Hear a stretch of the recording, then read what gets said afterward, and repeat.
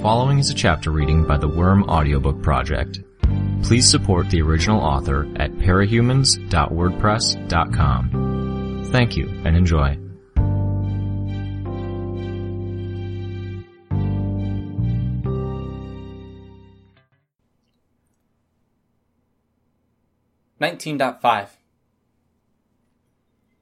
The Grue Echidna had created turned his attention to the rest of us. His power massed around him and then flowed forth like a tidal wave of crude oil. I was already atop Atlas, rising into the air. I couldn't avoid the fact that Scapegoat was in the truck, and if we were separated... I flew after the wave of darkness, tracing its path as it met Scapegoat's van and making my best guess at where it would wind up. The darkness hit a wall, and the van materialized, solid once more. More heroes were deposited 2 or 3 city blocks away from where they'd been standing. My heart was pounding in my chest as I blinked a few times and double-checked that I hadn't gone blind. If the Grue had cut off Scapegoat's power, or if he'd delivered enough of an impact to disrupt it, it could have left me in worse shape than before. I could see, and I could breathe. Scapegoat was safe inside the containment van. He'd scattered us. Our tight battle lines were now spread out over city blocks, and people were having a surprising amount of trouble getting their bearings. One of the team leaders managed to get his squad organized, pointing them in the right direction, before Echidna's Grue hit them again. There was a limit to what I could do. I gathered my bugs and started working out how to stop the Grue. I had cords pre-prepared. I spliced a number together into a 100-foot-long line, then had my bugs fly the cord out. A minute later, my fastest flying bugs were winding the cord around the Grue's neck, while others were biting and stinging. He barely even noticed, beyond swatting at the insects wherever they landed. I needed something to tie him to. A telephone pole? It wouldn't stop him or even hamper him in what he was doing to disrupt our fighting lines. If he could teleport himself, then it wouldn't even hamper him at all in the long term. Legend, Eidolon, and Alexandria moved into the fray, accompanied by a number of other flying heroes. They were coordinated enough that they had to have planned it out in advance. Alexandria went in first, circling around and then swooping down to strike Echidna across one back leg. She stuck on contact. Through a combination of her own strength and one of Legend's lasers, she got free before Echidna could turn and envelop her. Eidolon was making his move before Alexandria was even free. He cast out a bubble that swelled as it moved through the air. By the time it reached Echidna, it was twice as big around as she was, enough to reach from one sidewalk to the other. The colors around her became muted, and her movement slowed to 1/10 of the speed. It was a time distortion effect. Legend took the opportunity to emit 20 individual laser beams. They each flowed out as a steady, unfaltering stream and turned in mid-air to punch into Echidna. Each was meticulously placed to drive through the center of her body and avoid the places where her victims were being absorbed, or even cut her victims free. One beam turned down and took a sharp right to strike the ground just to the teleporter, Grue's right. It slashed toward him, and he used his darkness to teleport himself to safety, cutting the cord I'd created in the process. I commanded my bugs to collect the thread and cart it to the destination he'd teleported to. It was futile to try to tether a teleporter, I knew, but if I could find a way to trip up his abilities, tie his ankles together at a crucial moment, something, it might help. Beyond that, I'd have to hope the venom brought him down. Echidna tried to move to one side, but Legend's beam followed unerringly, swelling in size and number. 30, 40, 50. Each cutting their way through her flesh as though she were made of little more than snow. Smoke or steam billowed around her as her flesh charred and boiled. The lasers might have been effective by the time distortion, but that didn't matter when the lasers were moving at the speed of light in the first place. She feigned right, then lunged left, but Legend's aim didn't err in the slightest. An Eidolon's slowing effect drifted after her. Still, Echidna moved faster than Eidolon's slowing effect did. Slowly but surely, as pieces of her flesh were carved away and left to fall to the ground, she made progress towards the effect's perimeter. Alexandria flew low to the ground, striking and catching a hold of a traffic light. In 1 second, she was a blur. The next, she appeared to be moving as fast as a person did when they ran, charging into the effects area. Alexandria made a beeline for Echidna. The swing was slow motion, but Echidna was too. Alexandria struck her with the metal pole, and Echidna moved like she'd been hit full strength. Her front claws were lifted off the ground by the force of the blow, and she reared up, the canine faces contorting in pain and anger. The lasers moved toward Alexandria, passing within centimeters of her. She didn't even flinch as she lowered herself to the ground behind Echidna, used her hands and one knee to correct a bend in the pole, and then stabbed it into one spot on the back of Echidna's leg where a hero was trying to get free. Legend's cutting laser and the leverage of the pole pried him free. Alexandria caught him before he hit the ground and threw him. Other heroes saw and positioned themselves before he reached the edge of the effect. He resumed normal speed and the heroes caught him. Echidna's Gru blanketed the area in darkness, and Legend opened fire on the area where the darkness had originated from. The ground floor of a nearby grocery store. My bugs identified the Gru on the far side, and with a moment to get arranged, they connected the ends of cord. A little shorter than 100 feet now. If I tied it to a section of a nearby window, and he tried to run, it could maybe yank him off his feet, but that didn't amount to much. The Gru teleported Echidna to him, freeing her from Legend's attack and the slow effect. The darkness carpeted them and brought her a second to breathe and regenerate. Had to remove the Gru from consideration. I tried to visualize what would happen next, anticipate their next move. Noelle would throw herself into the fray again. Either he'd use his teleportation to do it, or... I tied the other end of the cord to a piece of bone plate that stood out on Echidna's side. Eidolon was pointing to the building that Echidna had materialized behind, pointed 2 fingers at it with a thumb extended in a gesture much like a gun. Legend took the signal and opened fire, unleashing countless lasers into the ground floor of the building. The Psycho Gru took shelter, ducking to one side of a nearby dumpster. At the same time, Echidna did just what I'd hoped for. She bolted. The cord went taut, and the Gru was pulled off his feet by the suddenness and force of her movement. I hadn't tied it into a proper noose, but the cord was around his neck. I'd read somewhere that nooses tended to kill because they broke the neck rather than by suffocation, provided that they were tied right and there was enough of a drop. This wasn't a drop, but it was a tough cord around his neck, and the creature on the other end weighed no less than 15 tons, maybe twice that. She accelerated from 0 to 50 in an instant, and he went limp almost immediately, dead or completely disabled, in a heartbeat. My bugs cut the cord and held it ready. Echidna hadn't used her power yet. She'd absorbed enough capes, but something was holding her back. I wondered if her regeneration drew on the same pool of flesh generation, and she couldn't make clones while healing the kind of heavy damage the Triumvirate was dishing out. Maybe there was some other drawback. The shoulders of her lower body scraped and dragged against the sides of buildings as she stampeded through the back alleyways. She kicked a dumpster and sent it careening as she ran, brushed against a fire escape with enough speed and force that it was ripped from the brick wall. She was very nearly out of my power's reach when Mirrodin cut her off. He waved his staff and a group of heroes materialized around him. Tecton and Chevalier were among them. The heroes around me were trying to get sorted into squads again. I was aware of someone driving the van that held Scapegoat, taking him in the wrong direction. I drew arrows with my bugs on the dashboard and prayed that whoever the cape was behind the wheel, they were aiming in the right direction. Seeing how the heroes were struggling to get organized, suffering for the lack of armbands to help them navigate and get essential information, I decided in an instant that I needed to guide more than just the van. I began drawing out arrows and letters. I drew out an E with an arrow pointing in Echidna's direction, 100 times in 100 places. Above Echidna, I set swarms of insects to flying in formation, tight circles and figure-8 loops, vertical or horizontal. Letters and words formed. Echidna, Mirrodin, Chevalier. Did the E go after the I?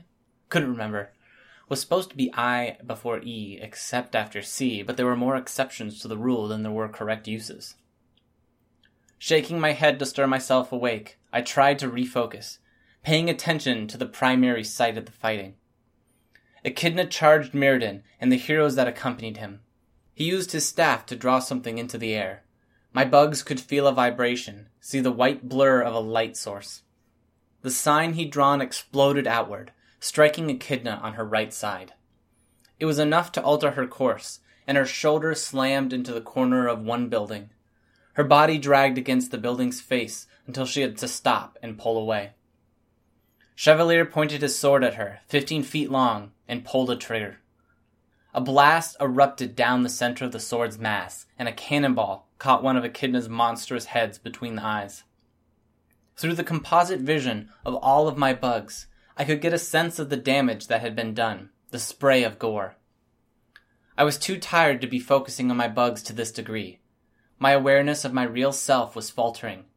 I was unconsciously updating the positions of the arrows to allow the heroes to come in on Echidna, but I also had to work to keep myself close to Scapegoat, and I wanted to make sure I knew where Bitch and the others were.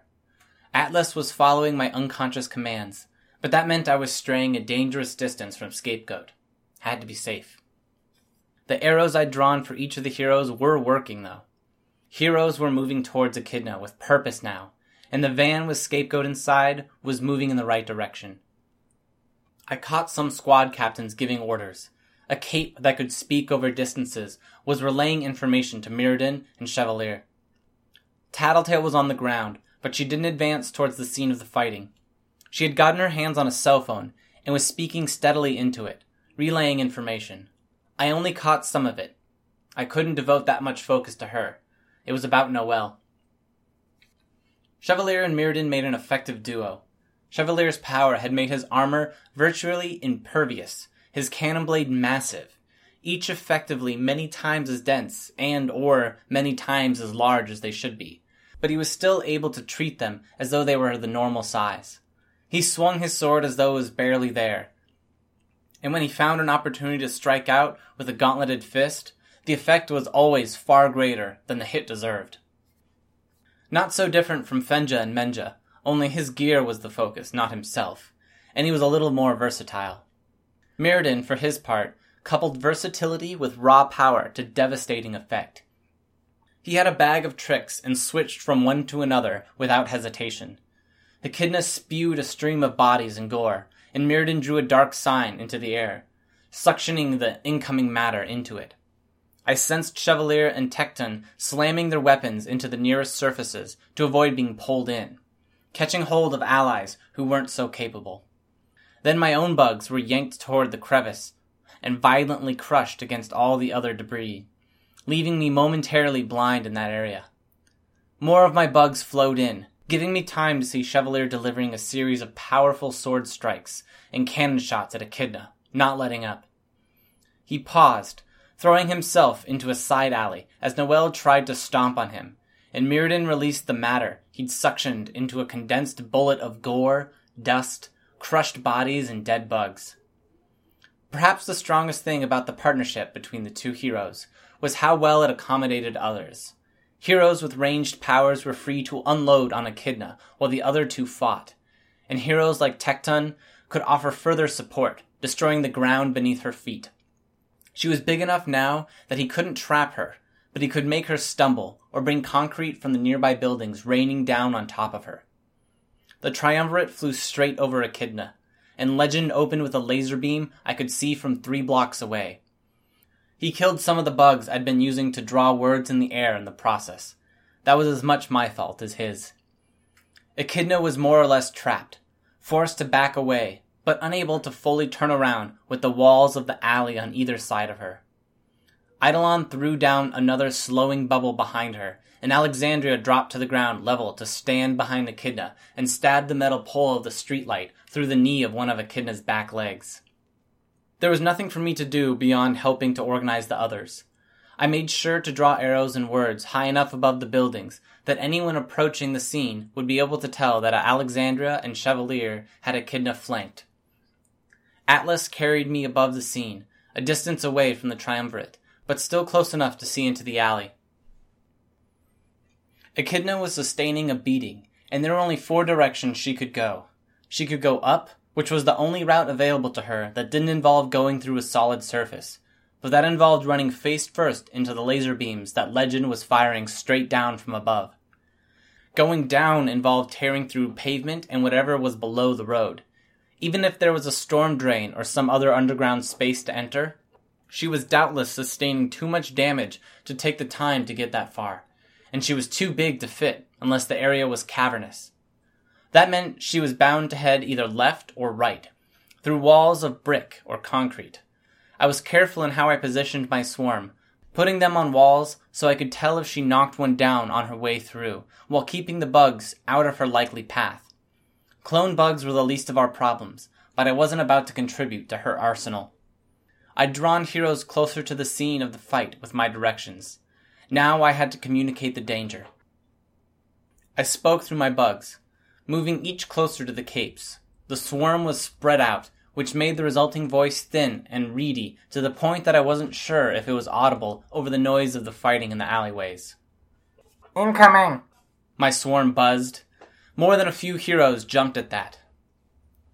"Look for my signal," I said. "She'll have to go through the walls to escape." Many of the squads were in or around the alleys, but not actually participating in the fights. With arrows and the movements of my swarm, I did my best to indicate the ways to the walls she might head for, and I drew exclamation marks on the faces of the buildings next to her. It didn't take long for her to reach the limit of her patience.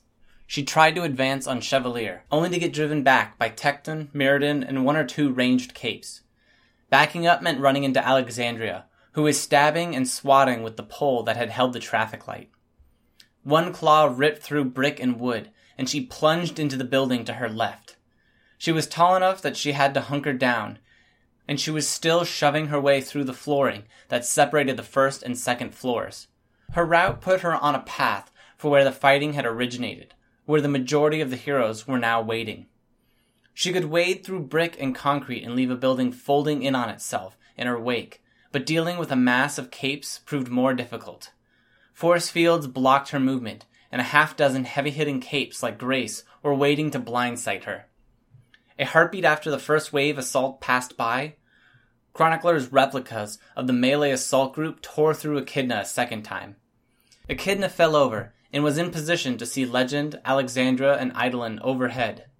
Some capes had stayed in the fray, including types like Weld and Wanton, who couldn't be absorbed and couldn't be affected by the capes with range attacks. They joined in with the Triumvirate's attacks on the fallen foe. She vomited, but it wasn't the same as before. Her vomit this time was thick with bodies, to the point that it didn't spray. The vomit tumbled from her 4 mouths as a sludge that met or exceeded her total body weight in sheer volume. Worse, where it had maybe been 90% liquid and 10% people before, the numbers had inverted. Legend raked the laser across the piling, writhing, retching bodies, but Echidna was getting to her feet, throwing herself into the building behind her. She'd done enough damage with the last maneuver, and her return trip brought a wall crashing down. Powers of all kinds were brought to bear as the capes on the ground did what they could to save themselves and their teammates. I could have stayed, helped with the wounded, but the van with Scapegoat was moving on, and I was worried about what might happen if Echidna managed to get away. She was wounded, but regenerating, and bodies kept pouring forth from her mouth. It would be best to leave the wounded and dying to the less mobile capes. I was more useful in the fray, though that didn't say much. She was moving at a good pace. Only the fastest were able to match her speed, and few of those were also capable of slowing her down so the rest could catch up. A trail of clones flowed in her wake. All of them were capes, and even though they were unclothed and unarmored, some were taking more than a few hits to finish off. Worse, at least one of the peoples she'd caught was a cape in much the same vein as Prism had been, a self-duplicator. It amounted to scores of bodies, where 1 in 20 were capable of copying themselves, and maybe 3 or 4 in 20 were tough or borderline invulnerable. I joined in with the other heroes who were fighting to kill or mop up the clones before the psychotic things could get organized. They were lumped together as a tangle of limbs, heads, and torsos, and each was tacky with the fluids of the vomit. My swarm made contact and began ruthlessly doing as much damage as I was capable of. Mirrodin caught up and hit her with one of his spells. Echidna promptly disappeared in a clap of thunder, and Mirrodin went very still, floating in the air. From his controlled breathing and lack of celebration, I could only assume that Mirrodin was concentrating. Echidna wasn't dead and gone, only held at bay for the time being. I was willing to bet it was the same effect he'd used to carry Chevalier, Tecton, and his other teammates into the fight in the alleyway. In the meantime, the rest of us were left to dispatch the clones as quickly as possible. They were frailer looking, with features missing. There were clones without ears, clones without noses, clones with missing fingers. Half finished, their skin was so thin as to be translucent, and most lacked hair, or their hair was so sparse as to barely matter. The skin of most broke and bled where my bugs bit, as though it were little more than wet paper. If my swarm was made up of countless tiny surgeons doing strategic damage, Rachel's dogs were the opposite. Bentley plowed through the ranks of the clones like a living bulldozer. He wasn't running full bore, but he wasn't slowing down at any point either. The other dogs followed, each roughly the size of a pony, chained to Bentley's harness. The dogs fought amongst themselves in their struggles to attack and wound the clones, but I could see Rachel doing what she could to ensure that none of them were killing. She'd done the same with Bastard. It made sense in a way, that she didn't want them to get accustomed to killing before they were fully trained. The clones weren't wholly helpless, though. Fragile as they might be, they did have powers. Through the bugs of my swarm that lingered on the combatants, I could track the fallen. 2 heroes down, injured or dying, another deceased. We were outnumbered, and we couldn't afford to lose one person for every 20 clones that fell. Echidna had created at least 100 clones in the course of her last getaway. She would create 100 more when she reappeared, if we didn't find a solution. Legend found a position to open fire from, and sent a barrage of lasers down toward the trail of bodies, while Alexandra followed the direct path that Echidna had taken, darting left and right to strike out and kill even the toughest of capes in a single hit. In the midst of the chaos, a speaker began blaring at the top of one containment van, the same voice that had come from the armbands. The following information has been disseminated and remains unconfirmed. Echidna is in a rage state. The monster is in control, not the girl. 17 capes are currently within her. Her rate of regeneration and production of clones is derived from a central core within her lower body that produces an endless quantity of biological matter. A body part severed from the core will die. Destroying the core in its entirety will destroy her. Tattletale, I thought. She'd passed on the info she'd gleaned. Scapegoat was out of the van and shouting. Weld was among the capes that came to his assistance. He held a female clone in his iron grip, and one hand over her mouth. Tecton and Wanton moved to help, and Scapegoat looked up at me, gesturing, pointing at the ground. Would have been easier if he just said it. I found a clear spot on a rooftop and landed. The second I was settled, Scapegoat laid his hands on the clone Weld had caught. As before, the sensations hit me. Phantom sensations of every possible texture and experience rippling across my entire body. This was why he told me to land. He'd been worried I might lose control of my power, maybe lose control over Atlas and fall. I just had to endure. I could control my bugs to some extent, though flight wasn't so possible.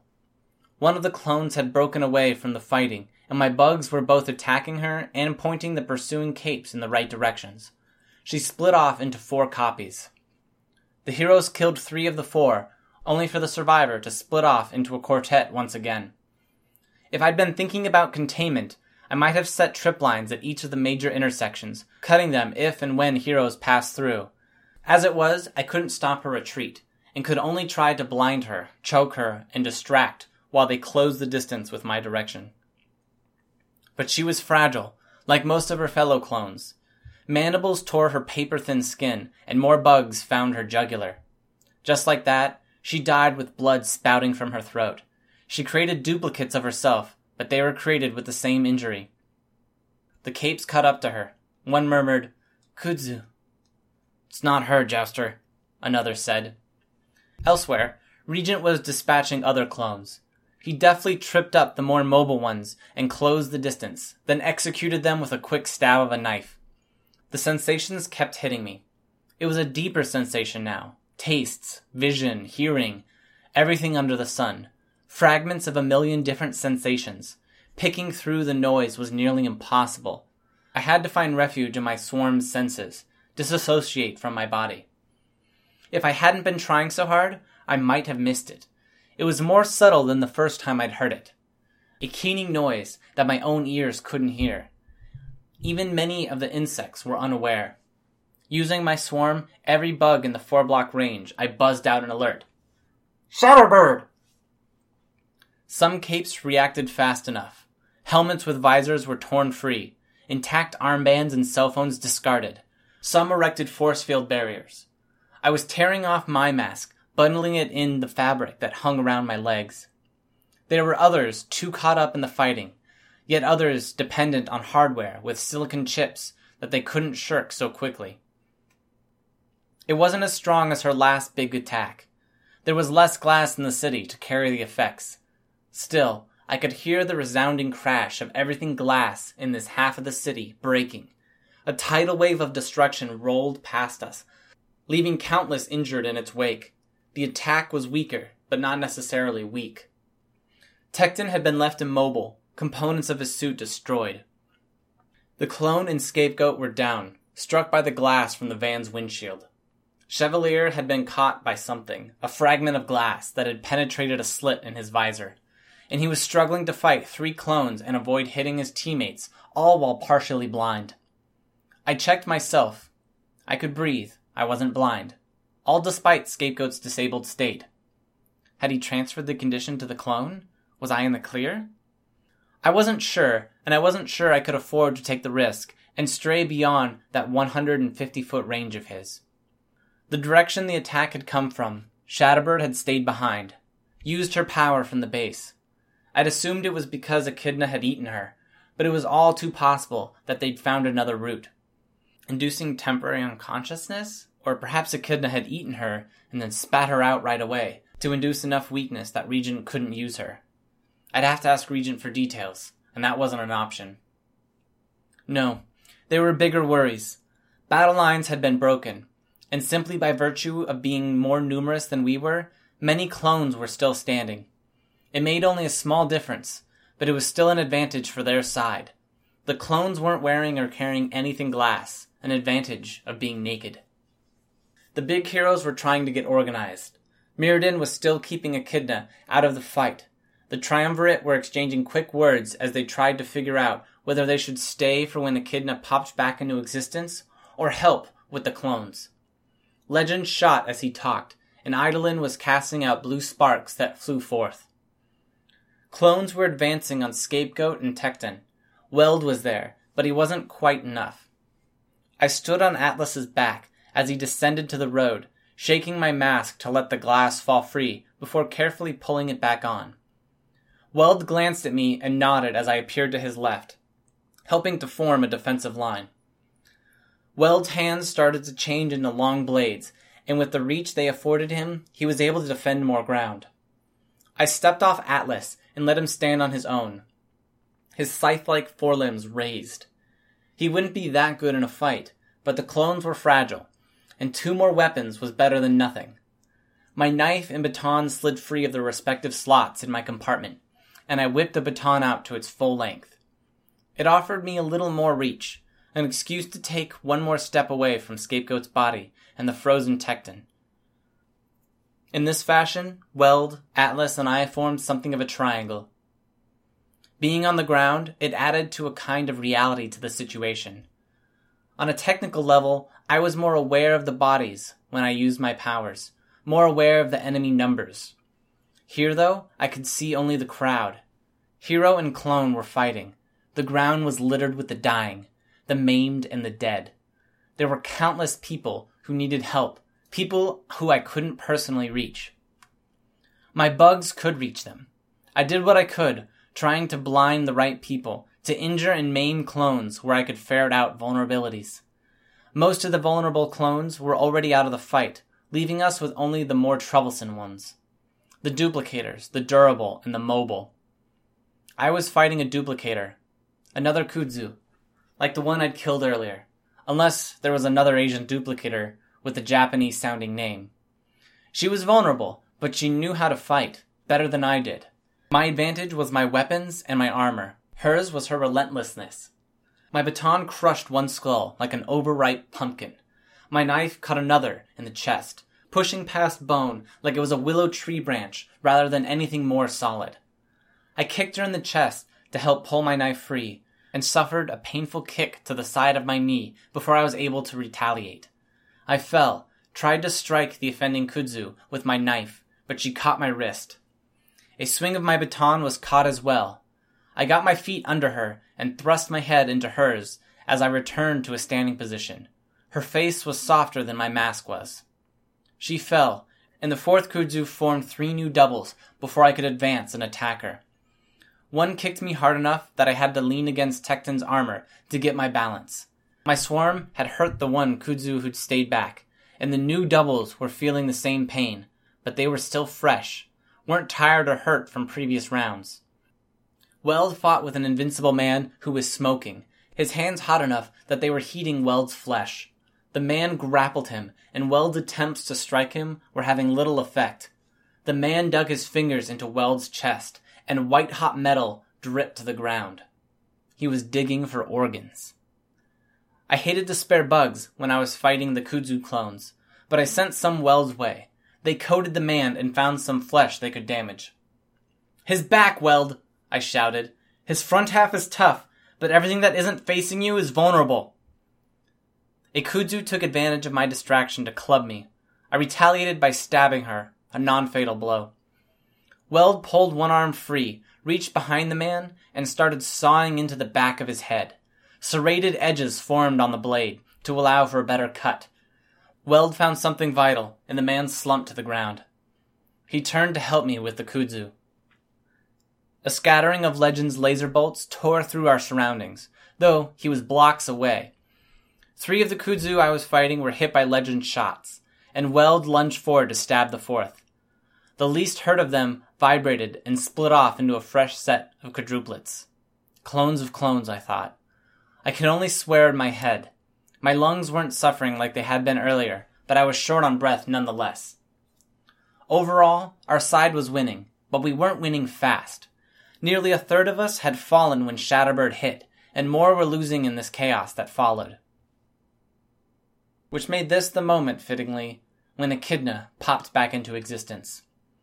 Eidolon and Legend had been doing what they could from range, and now they were forced to deal with Echidna, leaving the rest of us to deal with the remaining clones. Legend started using a massive laser to tear into the piles of clones that spilled forth from her mouth. One Kudzu clone shouted, "Cover me! I got this!" Roughly a quarter of the remaining clones broke away from their individual engagements, including the Kudzu I was fighting. Fuck me, they were cooperating. Our side did what they could to stop them, but these clones were still in the fight because they were hard to kill. My bugs attacked the Kudzu, and I gave chase to stab one, then another in the back before my hurt knee gave out and I fell to a kneeling position. Bitch and her dogs threw themselves into the ranks of the clones, tearing and rending, but it wasn't enough. Chevalier wasn't far from me. His cannon blade detonated, painfully loud in my ear, and 4 or 5 clones died with each shot. Legend's lasers tore into their ranks, and Eidolon threw down a slowing field to stall for time. It was too little, too late. They were making a beeline for Echidna, for Legend, Alexandra, Eidolon, and Mirrodin. The Kudzu who shouted got close to Echidna, and a tongue circled her throat. She was reeled in and stopped herself at Echidna's mouth, bracing herself in position. Chevalier took aim and shot. A miss. Miss Militia's rifle shot was on target, punching through the front of Kudzu's throat. But the Kudzu's death wasn't instantaneous, and she had time for one last gesture. Echidna vibrated and then split off into 4 copies. 4 copies of Noelle. My breath caught in my throat the moment I processed the reality of what had just happened. I managed to huff out a small, shuddering breath. They were withering and dying like Kudzu's obsolete clones were, slowly but surely, right off the bat, but there were still 4 of them. This was Echidna's greatest weapon. Ballistic had talked about her sense for tactics, but that was Noelle, really. This was Echidna, and she was too far gone for much of that. No, the variations that naturally occurred in powers laid out a range of capes. Virtually every power was offensive. Just about every power had some use. That was the norm, the standard. But exceptions existed. There were Bonesaws, the Crawlers, the Echidnas, the Legends, Alexandrias, Eidolons, and Dragons of the world. By sheer fortune, they'd stumbled onto powers that set them head and shoulders above everyone else. Having the right variant, being in the right situation to use that power. If 1 in 100 capes met that kind of standard, where they were just that much more versatile or powerful, then Echidna could make 100 capes, and chances were good that one of those would be exceptional in that way. An Echidna double turned and charged straight for us, stampeding through the clones to get to the troops on the ground. Force fields went up. Chevalier unloaded cannon blasts to stall her advance, and we all did our best to retreat. I took to the air with Atlas. The other 2 Echidnas, including the original, started fighting the big-name heroes. Tongues lashed out, and Legends severed them with cutting lasers. The clones vomited geysers, spitting out no clones with the fluid, and Alexandria bore the brunt of the blow. Eidolon was creating blue sparks that floated around him, but when Alexandria began to lose in her struggles to keep the vomit from reaching her comrades, he switched to using a slowing field instead. He cast it down around 2 of the Echidnas. The one he did catch vomited, and he threw up a small force field to ward off the attack. A narrow tongue was hidden in the midst of the volume, a concealed attack. Prehensile, it snaked out and caught him by one arm. Eidolon was pulled in, and clipped the force field he raised with enough sheer force that he was momentarily stunned. The force field and slowing field disappeared, and Alexandria was caught off guard by the sudden increase in her opponent's speed. Caught against its back, she started to tear herself free with the help of one of Legend's cutting lasers. A spray of vomit forced Legend to abandon his efforts to save his teammates and retreat for his own safety. He cleaned up the clones that the original Echidna was still producing. A second later, one of the Echidna doubles leaped on top of the other, sandwiching Alexandra between her and the other Echidna double. The real Echidna closed her mouths, and the vomiting stopped. She stepped on the tongue that had a hold of Eidolon, then stepped on the caught Eidolon. Legend did what he could, but even with the 3 Echidna doubles looking more like the Walking Dead than anything else, he couldn't do enough lasting damage to any of the brutes. Miss Militia and Chevalier contributed some ranged fire, as did the heroes on my side of the battlefield. But the Echidna doubles used their bodies to block the worst of the incoming fire. Echidna bit down into her double, tore at flesh until she found the morsel caught between their bodies. Alexandria. I could see the muscles in her throat working as she swallowed. Each of her doubles made a final reckless charge before falling to pieces. A hush of sorts descended on everyone present. 2 of our best, caught. Echidna reared back a little, then spat, as though she were coughing out a morsel of food she'd been choking on. And Alexandra had to be, with that long black hair. The woman stood, and I could see how she was missing an eye. She brushed her hair to one side, so it covered half of her face, and I could hear a murmur. "Director Costa Brown?" someone in the crowd murmured. The head of the PRT and Alexandria were one and the same. I couldn't bring myself to care.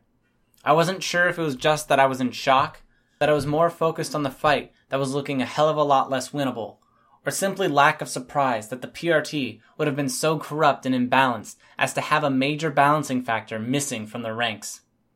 Miss Militia took aim with her rifle and shot. The bullet sparked as it clipped Alexandria's forehead. Alexandria shook her head. Another cough, another spit. Eidolon. I couldn't tell if he was unattractive by nature, or if it was just mild deformations. He looked so small, so below average. He found his feet. Miss Militia shot him twice, and he fell back against Echidna's leg. He flickered, and the wound was smaller. Another flicker, and the wound almost disappeared. Each flicker was stronger than the last in how it reversed the damage. He staggered to his feet again. "Go!" Chevlar screamed, breaking the frozen silence. "Before he's at full strength!" We charged. There was no other choice. If we didn't win now, everyone lost.